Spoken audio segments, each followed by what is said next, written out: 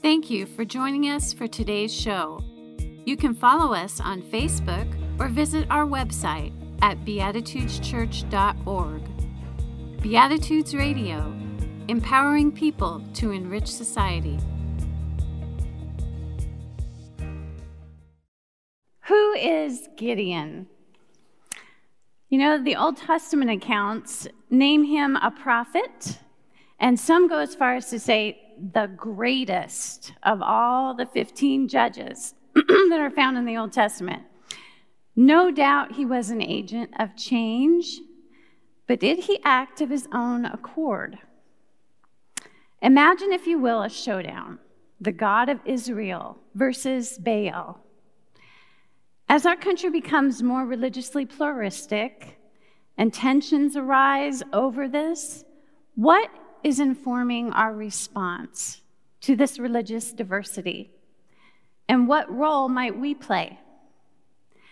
Jehoash, Gideon's father, he proposed to let the gods sort out their own problems. But what to do when you believe that your God wants you as a partner?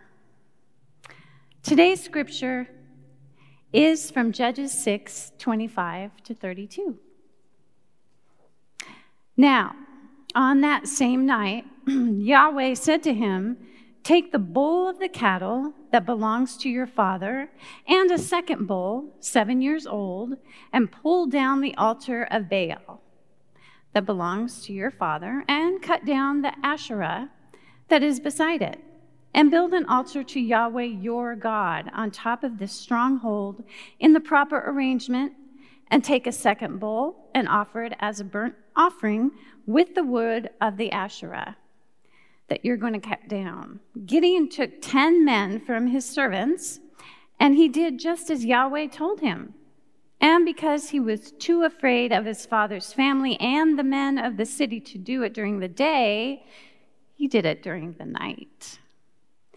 When the men of the city got up early in the morning, look, the altar of Baal and the Asherah that was beside it were cut down, and the second bull was offered on the altar that had been built. And they said to one another, "Who did this thing?" So they searched and inquired, and they said, "Gideon, son of Jehoash, did this thing." And the men of the city said to Jehoash, "Bring out your son so that he may die, for he has pulled down the altar of Baal and cut down the Asherah that was beside it." But Jehoash said to him, who stood against him, "Will you contend for Baal? Will you rescue him? Whoever contends for him will be put to death by the morning. If he is a god, let him contend for himself, because his altar has been pulled down." Thus, on that day, he was called Jerub-Baal, which means, "Let Baal contend against him," because he had pulled down his altar. Imagine being able to sue a teacher. That you might like that, especially if that teacher is sharing information to your child or your grandchild that you don't agree with. That might become a reality in Oklahoma, where a state senator has proposed a bill that if an individual disagrees with what a teacher is sharing and it is contrary to what the children believe religiously, that you can sue that teacher. Imagine if your child is hearing something contrary to their religious beliefs and you don't like it, you can sue them. This is just one example of many that are happening throughout our nation as we are seeing the temperature and the tension that is in our society continue to rise. There's a study recently done, in fact, it was done just last year in 2021 by Georgetown University, and they asked individuals in January of 2021, right after the January 6th insurrection, they asked individuals to describe their level of what they perceive to be a tension or strife within our country.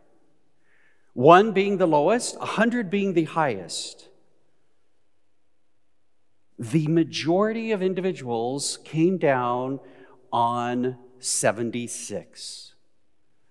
About 6 months went by. They did the test again. They did the survey again, and they found out that it had dropped to 73. They imagined what it would be in January of 2022, this month, right now. And they said that it would be about 65. There is so much dissension and strife and tension within our country, and there are 2 factors that are driving that: politics and the pandemic. I mean, look at just in the political realm. Look at the things that are being taken to the courts, from state to federal to supreme. Issues about education, issues surrounding abortion, issues surrounding books and banning books, issues around the LGBTQ plus community. All of these continue in the political realm to just continue to increase the temperature of our society. And then on top of that, you add the pandemic.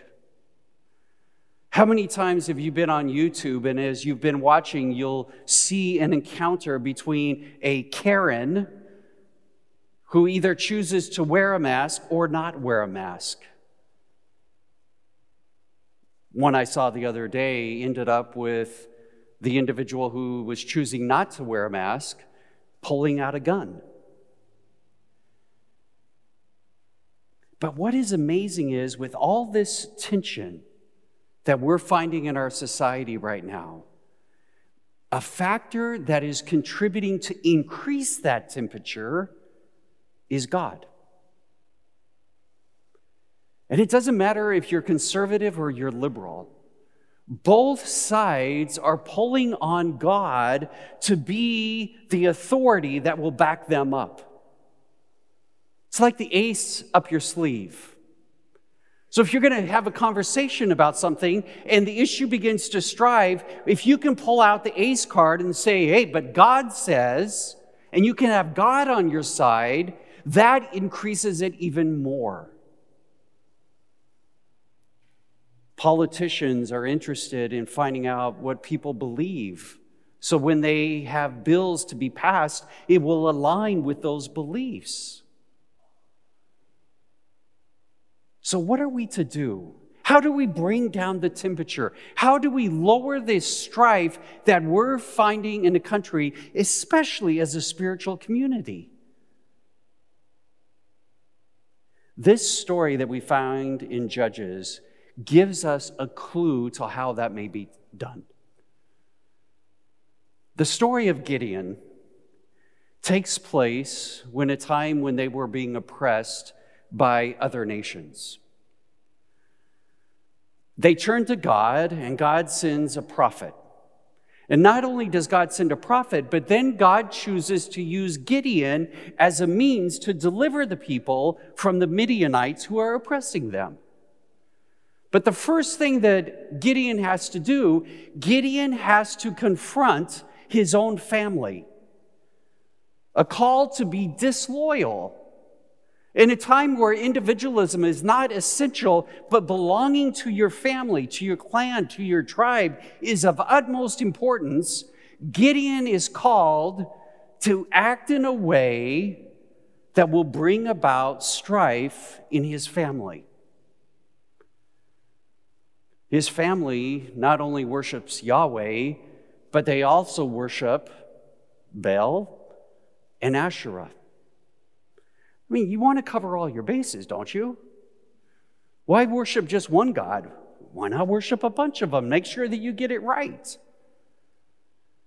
But Gideon, according to the story, is convicted that Yahweh wants him to tear down the altar of Baal and to cut down the Asherah pole and to sacrifice an oxen to Yahweh on what used to be Baal's altar. And that does not make the rest of his family very happy. They come to Gideon's house.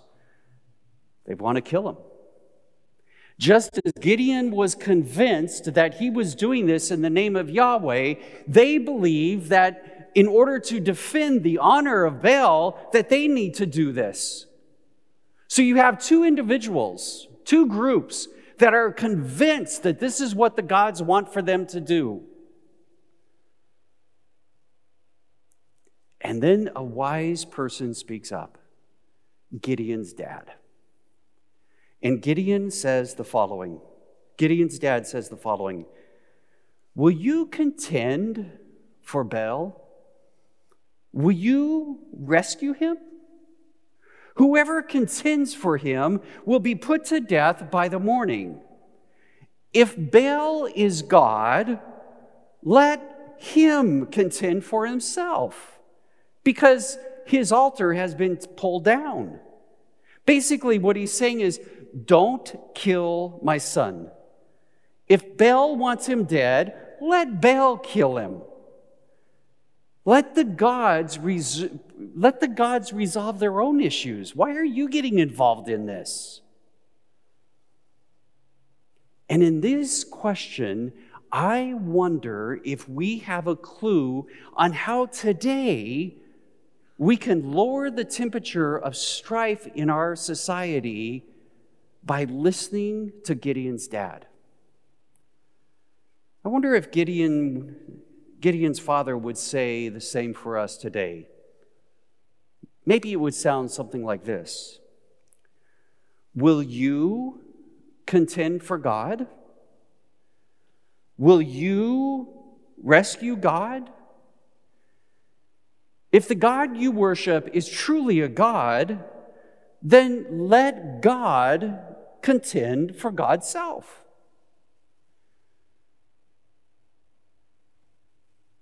Think about it. If God is so concerned about the issues that we say God is, why doesn't God do something about it?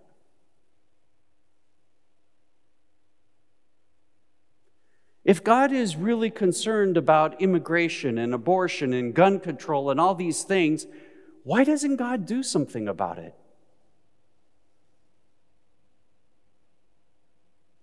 I mean, do we believe, are we convinced inside of ourselves that we really know what God believes to be just? Do we believe that we know for certain what God's will is in different situations? That's a tough question for me. Because when I consider all these different individuals, some on the Christian left, some on the Christian right, some on the Islam right, some on the Islam left, they have different ideas of what God believes is just, what is right. And they use God to support and back their desire to impose that upon other people. So, if this is really important to God, Gideon's dad would say, well, then let God deal with it. But some of you might be thinking right now, yes, Tony, but the Bible says that we are to be the hands and the feet of God. It's in the Bible, right? Well, I can't find it. So where does this idea come from? In the research that I did this week, the closest I could find to the origin of this idea that we are to be the hands and feet of God, it arose in the early 1500s with Teresa of Avila. She says the following: Christ has no body now but yours. No hands, no feet on earth but yours. Yours are the eyes through which God looks compassion on this world. You are the feet with which he walks to do good. Yours are the hands through which he blesses all the world. Yours are the hands, yours are the feet, yours are the eyes. You are the body. Christ has no body now on earth but yours. And we tend to take that as the gospel. But is that the best thing for us to do? Especially when we can't even agree with each other on what it is that God ultimately wants.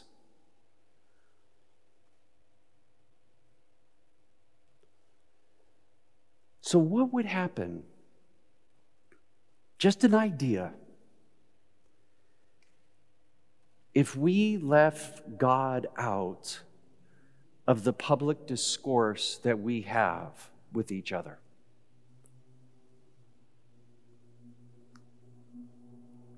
Instead of saying that we do this because this is what God wants or this is what is God's justice, what if we just simply left God out of the public discourse? Now, does that mean God has nothing to do with anything? No. Because what your ideas about God are will influence what you believe is to be just or unjust. Again, let me say that. Again, what you believe about God, your picture of God, your ideas about God, they will impact what you see to be just or injustice in our society. But when we come into the public realm, what would happen if we just left God out of it?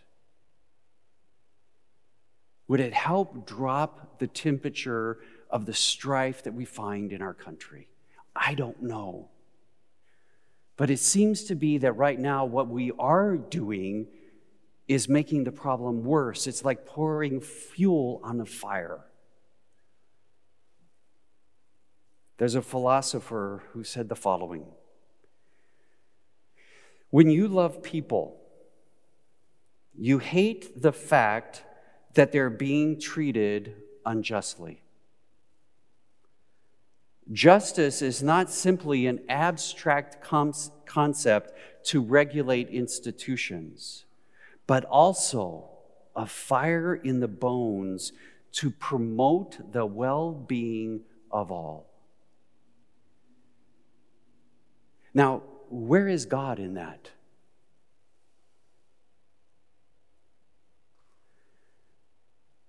I think God is behind it. When you love people. You remember the words of Jesus? That you are to love the Lord your God, and that you are to love your neighbor as yourself. So when we learn to love ourselves, then out of that, we learn to love other people. And out of that love comes a sense of what is just and right. And there is where the divine, where God comes into play. But when we get up in public, I just wonder if we'd be better off if we left God to the side and entered into discussions with other people based upon love for each other. I don't know. But I do know that we can't continue in the direction we're going. And I do know that more and more people are getting tired of religion. People are distrustful of institutions. The two most trustworthy institutions in America right now, the military and the fire department, not the church. Perhaps there's a way we can turn that around. Something for you to ponder, something for you to consider. And above all, please take seriously the impact of your ideas and beliefs about God and how they influence how you live your life. Amen. Thank you for joining us for today's show. You can help us to continue this program by making your donations at beatitudeschurch.org/online-giving. Beatitudes Radio, empowering people to enrich society.